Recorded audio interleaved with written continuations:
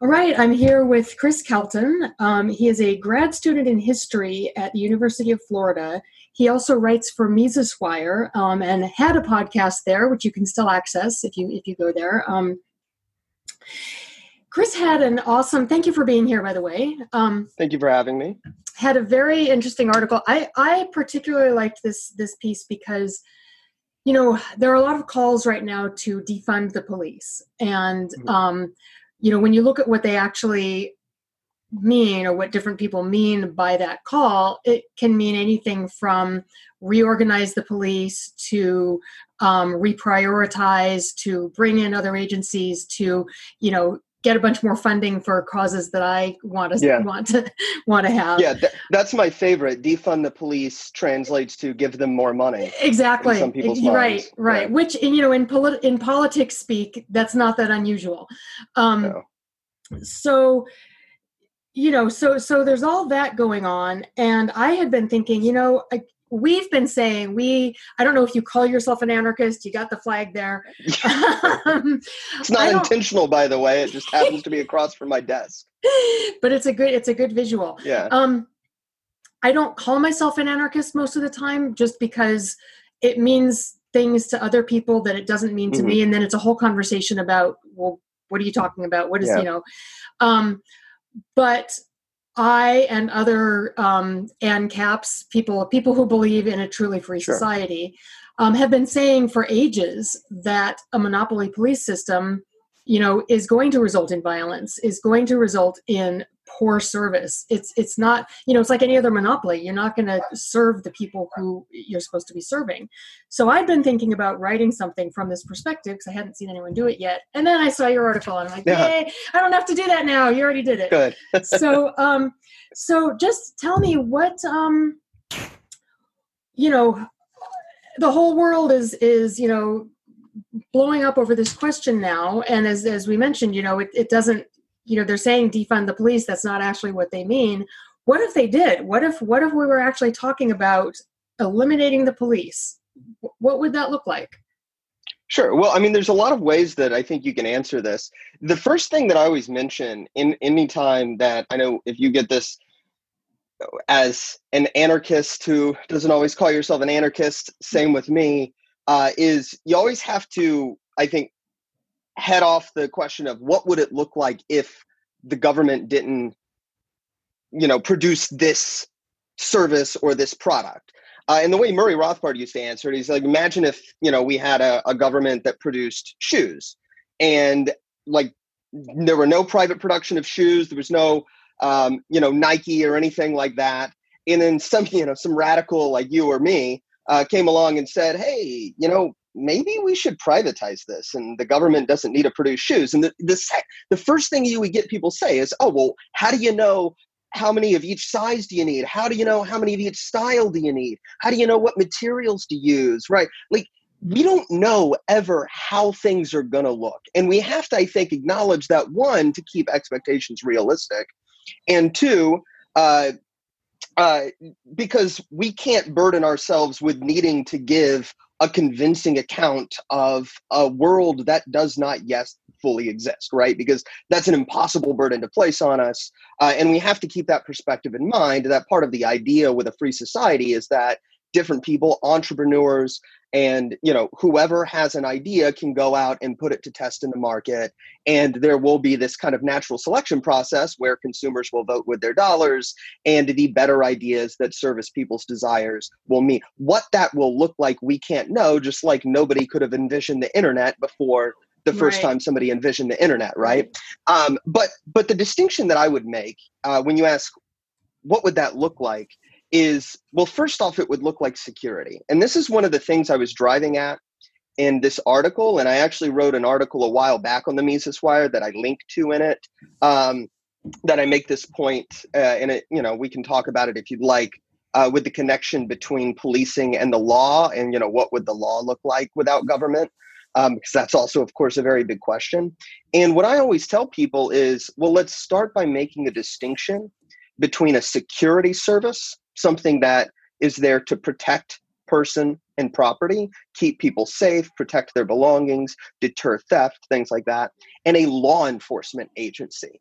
And we tend to conflate the two, right? Because we tend to imagine the law as being things like don't murder, don't steal, don't set things on fire, things that are violent crimes and property crimes. And if that's all the law were, then law enforcement would be functionally doing what security services did, at least in theory. But that's not the law we have, right? We have a plethora of victimless crimes. There's this book, A Crime a Day, Felony a Day, something like that. I forget the title of it now, but it just documents how we're all committing something like 6 felonies a day or 6 crimes a day, and we don't even know it, right? Because nobody knows all the statutes that are on the books, and it's so extensive that what you get is 2 things. One is you get police devoting a higher percentage of resources to enforcing victimless crime laws, right? Partly because they pay, civil asset forfeiture and things like that. It's easy to get arrest statistics, and people associate that with murderers and robbers, but a lot of times it's some, teenager who's smoking pot or something, like that really doesn't involve anybody else, right? And you can also confiscate this property and get paid for it.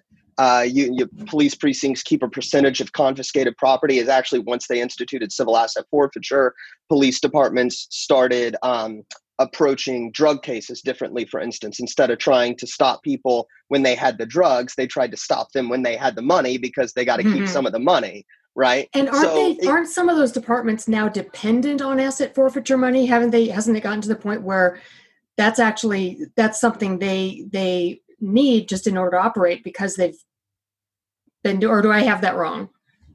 It wouldn't surprise me. I haven't looked into specifically like the budgets of different precincts, but I'd be shocked if that weren't the case, right? Because there is an incentive to bring this up, and then you build your budget on this civil asset forfeiture. And if that includes, one, not just expansion of their toys, right? Their new armories and, these tanks and, LAPD with their helicopters, right?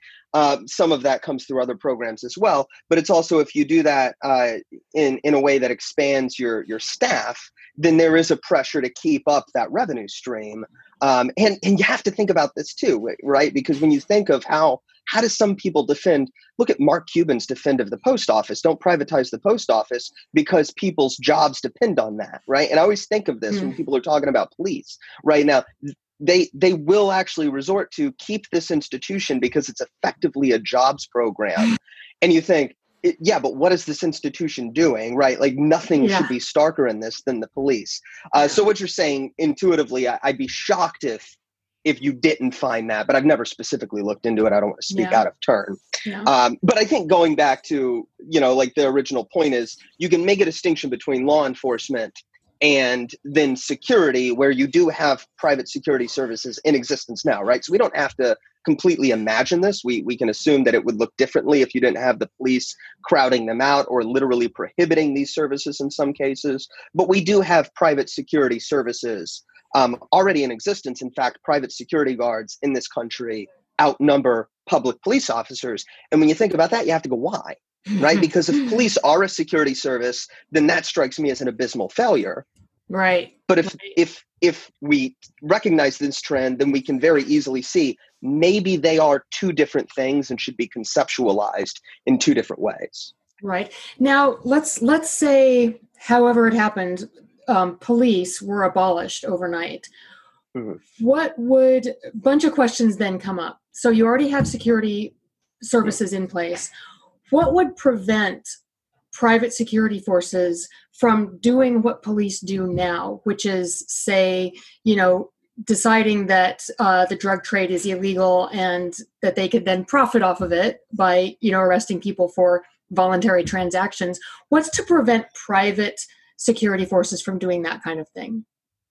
Well, in theory, it is plausible that they would do that. But what you have to consider is who's paying them, right? Who's paying them to do that? And we, the taxpayers, pay the police, right? We know this. This is one of the Democrat platitudes and by lowercase d, like adjective, we live in a democratic society. Oh, we're paying for these public services, but we can't opt out, right? Like right now, if we could, how many people would opt out of funding the police, right? We can't do that. So they get paid anyway. So the question, if it's a voluntary customer, is there's a lot of people that are drug hawks, right? No, we can't decriminalize marijuana, or we can't end the drug war or anything like that. No, heaven forbid. What if they actually had the option of withholding that money that they might need? How many people would then say, do I really want to hand over this portion of my income to locking up some peaceful pothead, right? And so there's a constraint there just by the ability for us to withdraw our tax dollars.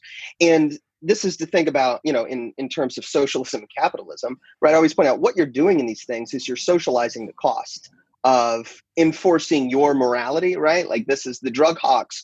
They're okay with it because they're paying such a small percentage of it. But where that cost becomes distinct is the fact that when the people who disagree with them pull out and they still want to pay for those services, suddenly it becomes much more expensive. They want to do this through politics because through politics, they can socialize the cost of their agenda through the other unwilling taxpayers who would not choose to support that. And that's exactly what happens when you politicize anything. So, of course, it's especially true in things like victimless crimes. That's a great point. That's a really great point. So you give a few examples actually in your article.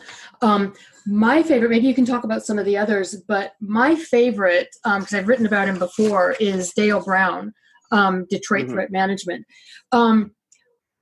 So he's got a security system or a security service that already can exist in the system. He's not doing anything outside of the law.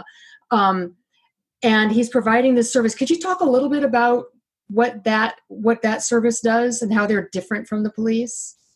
Sure. Well, I won't put myself as an expert on it. I'm not from Detroit, but I did get actually a chance to talk to Dale Brown for about 2 hours a few years ago. In fact, you might reach out to him because it was in a similar thing I was doing back when Liberty.me was a thing, and he was just the nicest guy in the world. I will say he disagrees with our philosophy. I've seen that. Police. Yeah.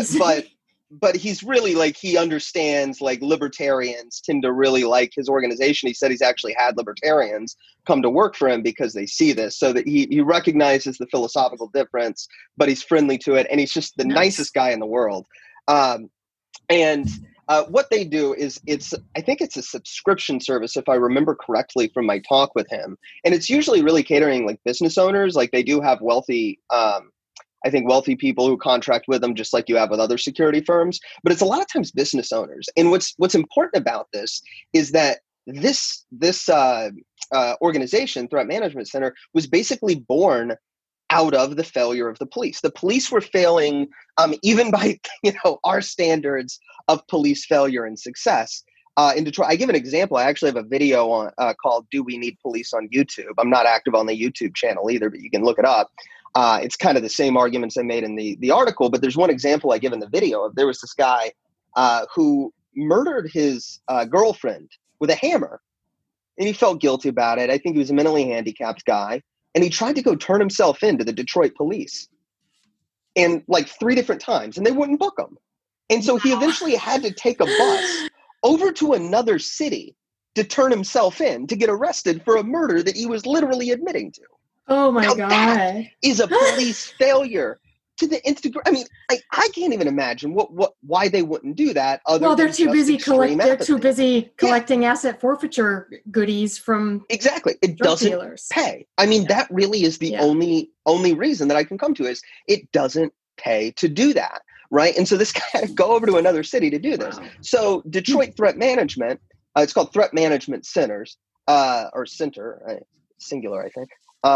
They basically are there to offer protection and mostly deterrence, right? Because when you have a private security agency, there's a greater incentive to deter violent crime because violence is costly, right? If you have more violent interactions and more risky scenarios, you need higher salaries to attract good workers and things like that. So there's a built-in incentive to deter violent and property crimes. And that's really their goal. So they do stuff kind of like what Brinks does, for instance. They, guard assets being transferred across the town or into a business or things like that. But they operate in like different communities, different neighborhoods. And one thing I really liked about it, and I mentioned this a little bit in the articles when I talked to him, he talked about the way people who don't pay him or can't afford to pay him benefit from the service. And this is really interesting because one of the arguments that economists will give against private, like why we need a public police force, is the free rider problem. Well, if people pay for it voluntarily, some people will free ride on that, and therefore it will be a service underprovided or unprovided. But Del Brown basically sees this in a system of this is where a for-profit industry can also be philanthropic, because the free rider problem was basically a selling point for him. The people who can pay me do, and the people who can't pay me benefit. And now this is interesting because if you read Mises' Human Action, he's got this point where he's talking about how medical doctors could price their services. And he talks about how, well, you know, when you have doctors pricing it the way they want, they can price it higher for wealthier customers and lower for customers who have trouble paying. And this actually wasn't unlike the system of, medical the medical industry prior to the 1960s, right? Where doctors would often get free or reduced price care to people that it was part of the culture. Right. And so like we can, and I like economics, but we can easily over intellectualize the problem by just looking at like the superficial obvious incentives like the free rider problem. And we don't get into the other incentive aspects like the public relations aspect of the free rider can actually be a good thing because it helps it can be an asset, company. not a problem. And the fact that, human beings aren't technically homo economicus, right? There are Del Brown clearly is individually, personally motivated by something more than just money. I mean, you can, I think, get that just from talking to him or looking into his organization. Yeah. And yet he's found a way to provide that's not dependent on donations, that's actually, financially viable. Very successful. Yeah. And they have these community outreach programs that like protect domestic abuse victims and things like that. I mean, it's just a wonderful, and who's protesting them, right? Detroit's been rioting since the 60s. Right. But who's protesting Threat Management Center? They've been around since the 90s. Where are the riots at their behaviors? Right. Well, and that gets to sort of what I see as the central problem here, which is accountability. When you look at policing as it is now, they're part of the first of all, they're part of the monopoly state. So they have this monopoly position of enforcing law and sort of dictating who gets to provide violence, who gets to engage in violence. And on top of that, they have qualified immunity. On top of that, there's sort of the corruption that springs from that monopoly. And so you've got judges, listening to officers who are, in some cases clearly lying. I mean, this has been documented and people inside the system have even said. So there are all these layers. There's the underlying monopoly, there's the immunity, there's the corruption. I don't think you can look at that system and say that it's accountable in any way. How important do you think that is, and how do you see the difference just in terms of real accountability between policing as we have it today and private alternatives? Well, what I like to point out to people is, of course, if I say we should have private alternatives to the police, especially, I'm in grad school, right? Like I'm surrounded by people that just can't, like, they don't want to privatize. Oh, they'll call defund the police, but heaven forbid we privatize anything, right? And, I always say, are you more suspicious of a private organization running this industry than the state running it? And the answer will always immediately be yes. And I said, well, that's the first step in showing why it will be held to a higher degree of accountability. We are more suspicious of it. People, maybe not you and I, but most people are more suspicious and less trusting of a private entity than the state. I would love for people to be more suspicious of the government, right? Like, I think there's a lot of reasons for that, but realistically, they aren't. Yeah. But it's that suspicion is actually a good thing, right? There's more scrutiny on a private organization, right? So that I think is the first step. You're going to be more accountable because people are worried about it, right? That's a degree of accountability. But the other step is incentives matter. Right. And so this is what you got to think about. The positive incentive to do bad things, civil asset forfeiture. It's literally for-profit policing without it being privatized. in a way that, it's for profit. It's very much encouraged, both informally through the incentives and formally through like the quotas that focus on that because of the incentives, where even if an individual officer may not, want to follow those incentives, they might be under pressure from their precinct to do so. The negative incentives, like the incentives where we should be deterring behaviors that we aren't deterring, that's what qualified immunity is, right? So, I always think, my soon-to-be brother-in-law is a police officer. He's a gem of a human being. He's the nicest guy in the world. And I can't, for the life of me, imagine him doing what a lot of these police officers do, because he's just genuinely a good person. Somebody like that doesn't need deterrence from murdering somebody in cold blood, right? Mm-hmm. But some people do, and those people aren't being deterred. And so this is, we can't say, it's not like all the police are doing this. What we can say is because of these incentives, more of them are doing it than otherwise would be. That's what happens when you have the lack of accountability.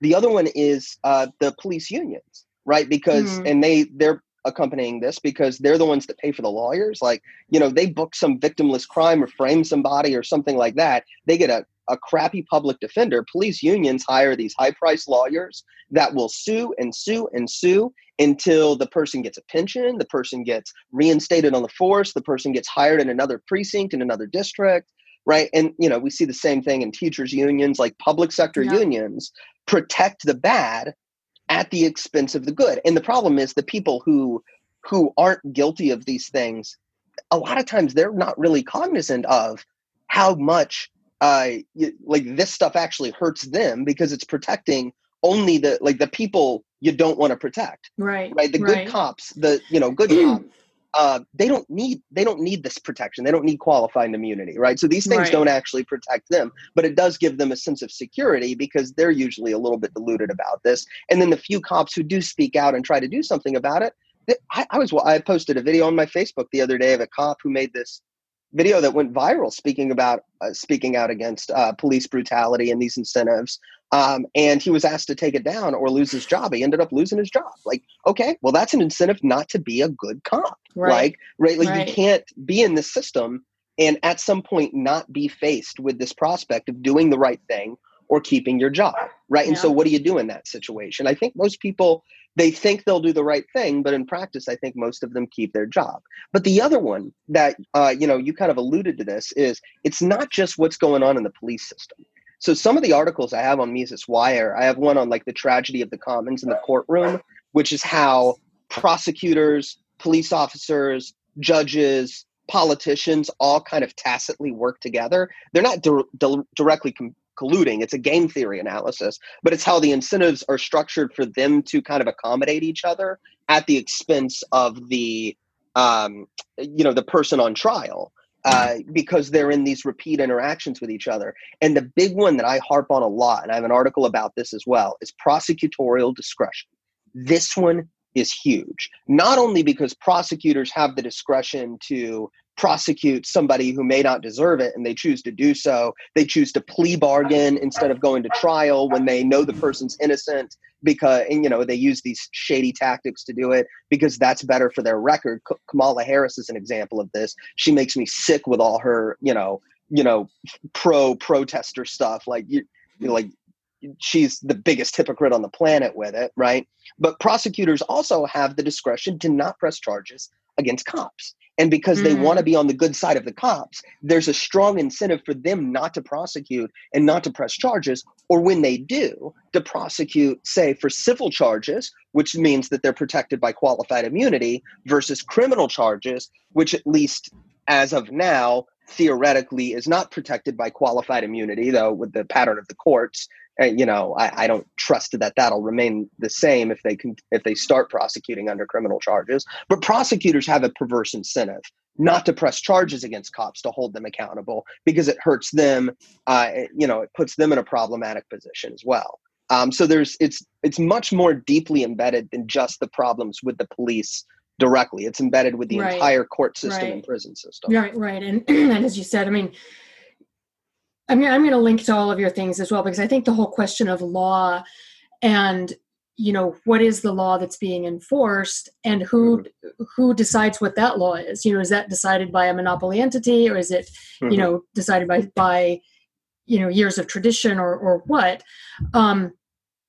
But one thing that occurs to me is that with a private defense, even in today's system where we have a lot of bad laws, someone like Dale Brown can choose whether he's going to, go after, if he's hired, say, to protect a block or an apartment building or something, and sees someone dealing drugs. He has a choice if he wants to make a citizen's arrest of that person for dealing drugs, or if he wants to ignore them, or if he wants to go up to them and say, hey, this might not be the place you want to do that. You always have a choice. And as with your example with the police who chose to ignore the guy coming in and confessing to the murder, they have a choice as to what they're going to go after too. So I guess the point I'm trying to make is that, even with bad laws, there's still the question of which laws are you incentivized, which laws does which system incentivize you to enforce? And it seems that there's a big difference between the two models. Yeah, and this is I mentioned prosecutorial discretion, but it's also police officer discretion, where the incentives are to enforce laws that pay rather than laws that protect. Right. So drug laws, busting people who have the cash rather than the drugs, which means they're getting the cash off the streets, but the drugs are staying on the streets. Right. Obviously officer, the discretion of an arresting officer is very substantial in this equation as well. And this is where I a lot of times get pushback from a lot of people that I'm usually like-minded with, especially from like conservative leaning libertarians, is I do actually think institutionalized racism is a real thing. I have a Mises article about this saying, hey guys, this is not just a buzzword or a platitude. And how I describe it is when you look, I'm an historian, right? If you look back in history, I don't think anybody can reasonably deny that racism isn't an important explanatory factor for a lot of our history, right? Yeah. Like, how do you explain Jim Crow, the Jim Crow South, without understanding racial ideology, right? It's very, very important. Well, that's when a lot of this stuff was put into place. There's a great deal of historiography. One of my professors, in fact, who focuses on mass incarceration by looking at the period in like the 1920s and 30s, where you had the first spike in incarceration, the first like tough on crime movement, and then it kind of dipped back down after that and stayed level for a while. And then you had a huge spike up in the 70s where it was like this hockey stick. And that's what people focus on. But the reason people are focusing on the 1930s is because that's when they laid a lot of groundwork, a lot of institutional groundwork, the infrastructure for this, the FBI, federal penitentiaries, as well as federal funding for state penitentiaries and state police departments, right? Like a lot of this is the federal, what Joe Biden currently wants to do in his USA Today op-ed is the federal government giving strings attached budgets to police precincts to then get them to follow certain policies. This was used in the drug war to get to, this is actually why Joe Biden, again, actually is the person who did this. The civil asset forfeiture was a federal government program to incentivize local police departments to enforce the war on drugs, right in the 70s and 80s. And they did it by saying, hey, you'll get to keep like 80% of what you seize from people. So a lot of this institutional groundwork was done in a period in which racism was very much at its height, right? The Birth of a Nation came out in the 19-teens. We had the new Ku Klux Klan in the 1920s, very, very racially charged era. And this was directly and openly, explicitly connected to increases in the prison system and the police state, right? So they're laying that institutional framework. We get this again in the 70s. We kind of already knew this about Nixon, but not too long ago, one of his aides came out and said, his drug war was a way to target hippies, communists, and African Americans. Right. We know that to be true, right? Yeah. And so they're putting these frameworks in place. And what they do is they create a system where through this policing, people get shuffled in and out of the prison system, and it just cycles out. A book that I've been recommending to everybody is Alice Goffman's On the Run, which is basically just about policing in the inner city. It's basically an ethnography. It's very fascinating. It's very disturbing. And so what I always say to people is, racism did motivate a lot of these policies, a lot of the ramping up of police, the ramping up of prisons. But racism culturally has obviously improved over time, right? Barack Obama, first black president. Through most metrics, racism has improved. Unlike the 1920s, people aren't selling postcards of mutilated black men that you're like, sorry, you missed the lynching. That literally happened in the 1920s repeatedly, right? That doesn't happen anymore. So it's hard to say by most metrics that racism has gone down. Yet people like to tout African Americans are disproportionately represented in the prison system, but that's not really the interesting story. What's interesting is they're disproportionately represented by a larger degree than they were back then, right? And this is, this is what I study. So that has actually increased. Now that's interesting, right? I would love to see numbers on that. Is there a paper or something where that I can link to? So a lot of this is something that I've done on my own, because I work on like Jim Crow South, like the convict leasing and whatnot. There is one book, only one academic book that I think has actually stated this explicitly, because everybody else just focuses on African Americans are disproportionately represented. They don't think it's significant that it is increasingly so. But the book Texas Tough, which there's, I have political disagreements with the guy, but overall it's a wonderful book. He's the only guy I know of that's actually explicitly noted that as a significant trend. Wow. I mean, that's huge. Yeah, it's huge, right? But see, the reason most people on the left don't think of it is because, it's disproportionately represented. But the fact that that's actually increased over time is much more societal as societal racist attitudes are decreasing, that's increasing. Exactly. That's crazy. Exactly. And so what I tell people, and this is how I think of institutional racism, you have to, discretion of police officers, I think sometimes it is very much racially motivated. There was an LA cop quoted as saying, racial profiling, it's a fiction, but it's a useful fiction, meaning, well, we're still going to do it, right? But I tell people also, on the other side of the aisle is, how do you explain black cop participation in this? How do you explain the white victims that are a part of this? How do you explain, there's a book called Locking Up Our Own about African-American support of increases in policing, right? How do you explain all of this? And this is an historical mystery as well. And I think a lot of this is the fact that it's become institutionalized in a way where it keeps perpetuating these results through mostly inner cities, right? Which are, of course, disproportionately black and Hispanic, but that was by design too. At the time, that was, or at least it was. A lot of it was racially driven, right? But I don't think it's as much so today. So what I always tell people is, if you had Thanos' gauntlet, you could snap your fingers, end racism tomorrow, but everything else stays the same.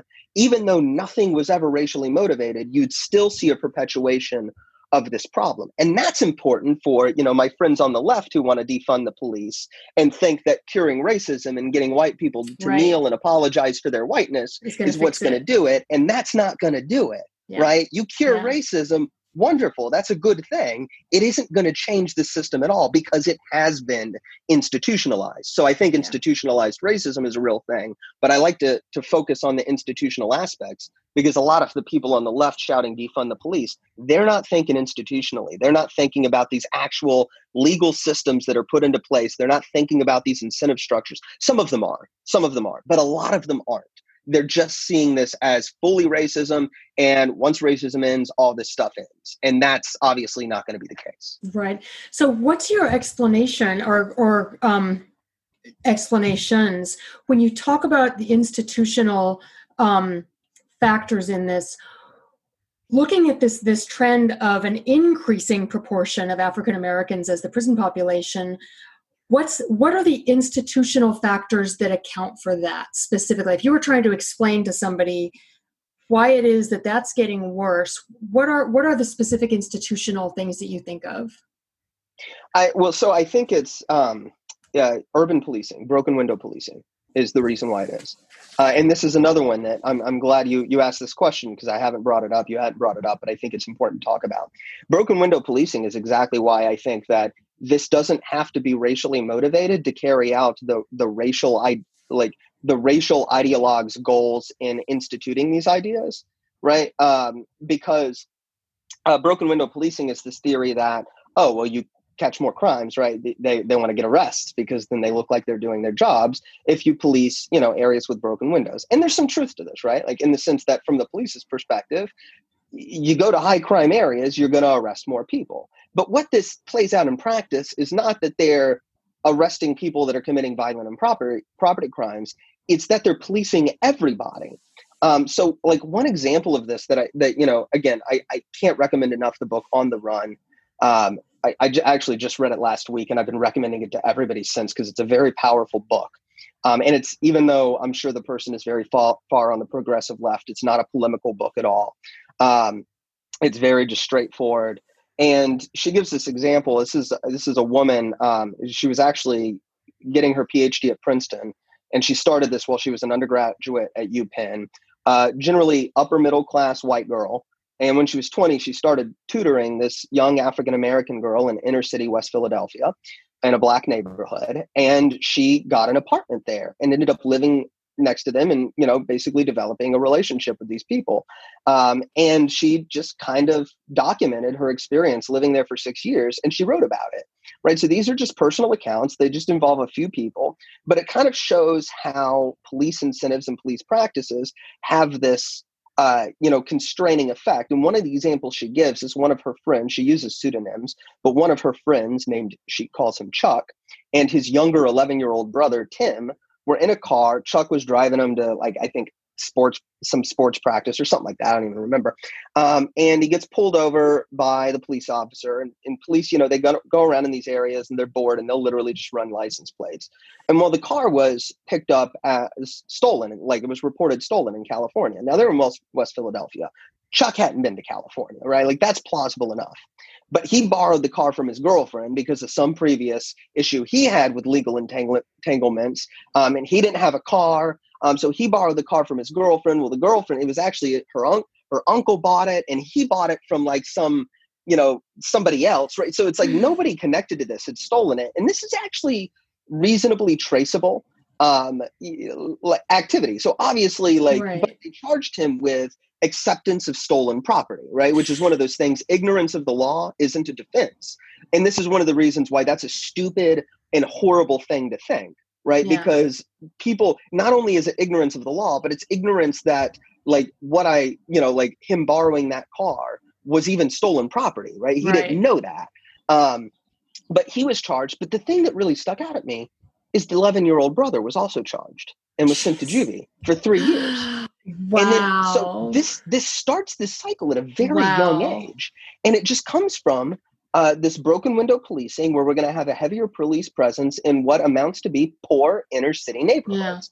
Yeah. And poor inner city neighborhoods tend to be disproportionately Black and Hispanic. And a lot of that is because of historical racism that circumscribed them in this area. She also, in the last chapter, she had a very important part where the grandfather of the young woman she was tutoring, he had no criminal record, right? And he moved into this neighborhood when he was it was part of upward mobility right before white flight in the 1950s, and white families moved out into suburbia. So for him moving into this apartment that he had was upward mobility, and, Black people kind of moving up in the world when racism was on the decline. But before you had the war on poverty and the war on crime under LBJ, and then the war on drugs and more war on crime under Nixon and Reagan, right? And so what you had happened was this deterioration of the neighborhood, and then the police presence imposed inside it.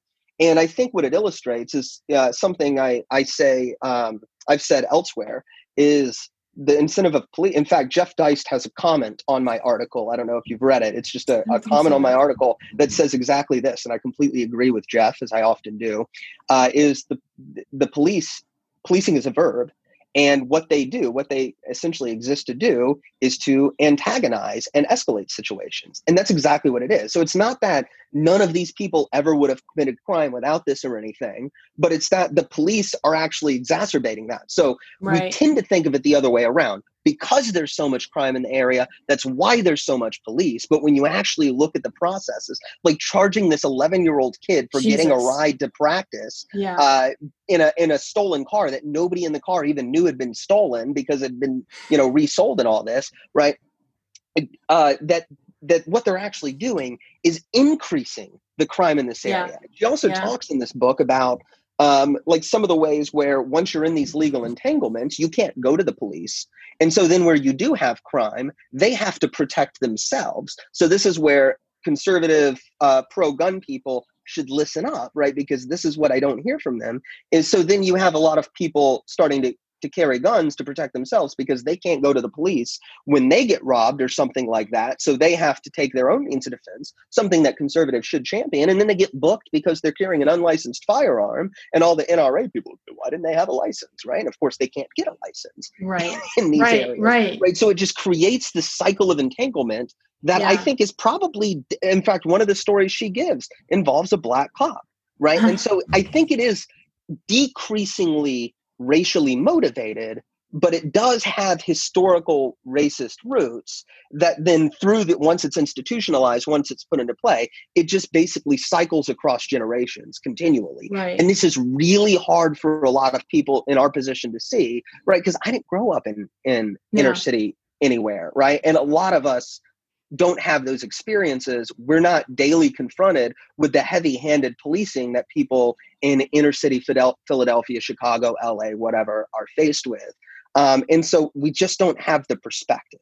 Yeah. And I think that's an important part of it as well.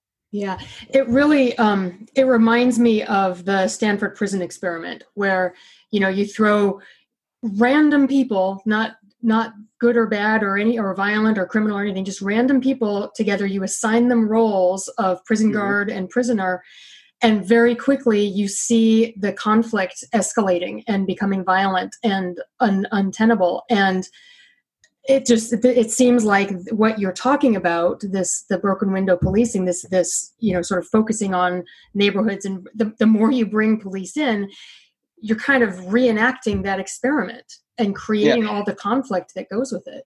And I'll build on that if you don't mind. The Milgram experiment is a great example, but most people, they know what you described, but the experiment showed something in a little bit more detail that I think is interesting to focus on. Is they basically, after the experiment, were able to categorize people into three groups. Roughly a third of, so what they did was they made, it was just like a volunteer experiments, and they gave some people the role of the prisoner and some people the role of the prison guard. And about a third of the people in the role of the prison guard were basically sadists. They enjoyed they're on a power trip, right? It's not financially motivated, which is another component of this. We talked about the monetary incentives of things like civil asset forfeiture, but there's also, I think, the power trip incentive, the psychological aspect.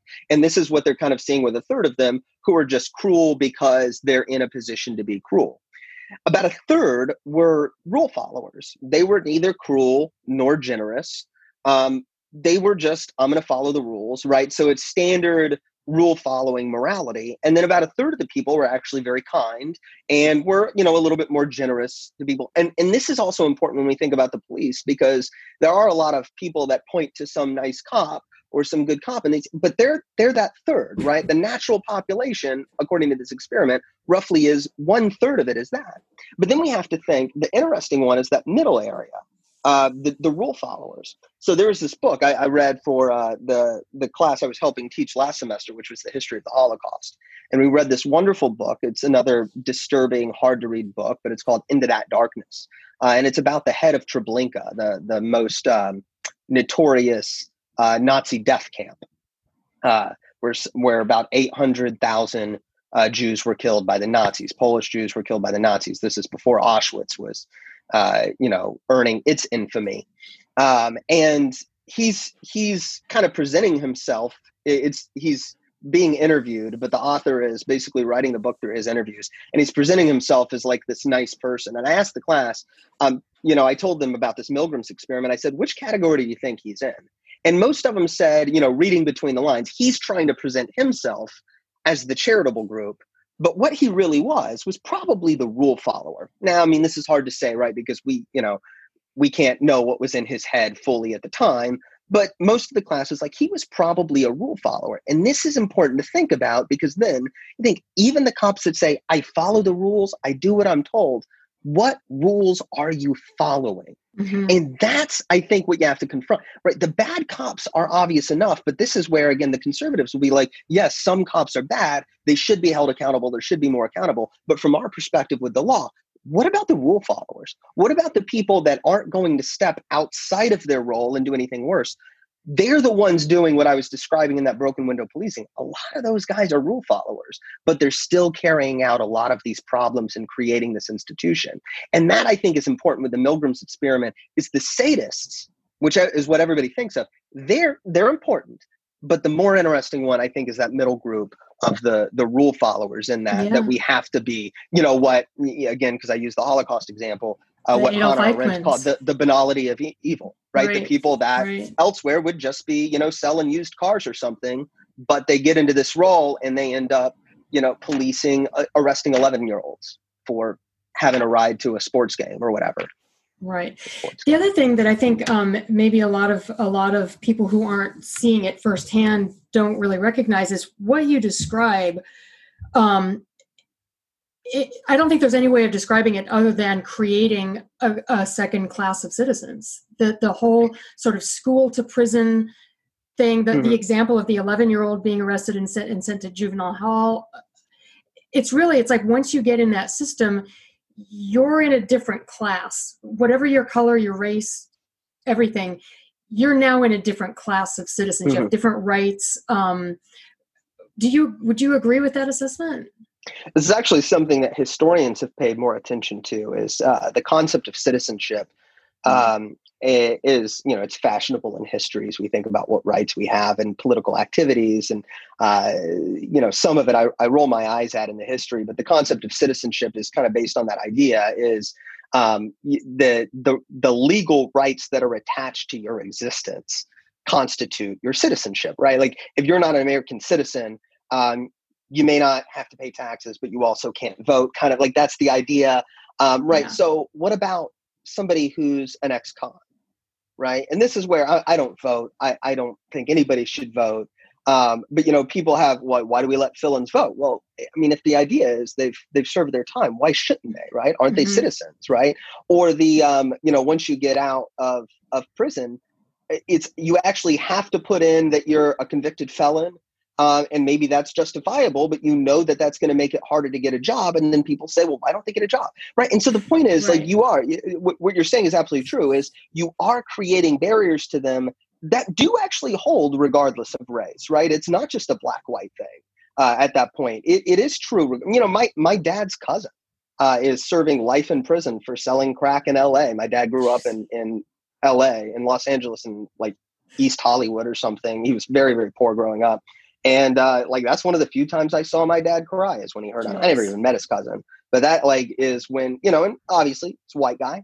I have a white family, right? So, and that's another part of the racism doesn't explain all of it, but he got convicted under the three strikes law.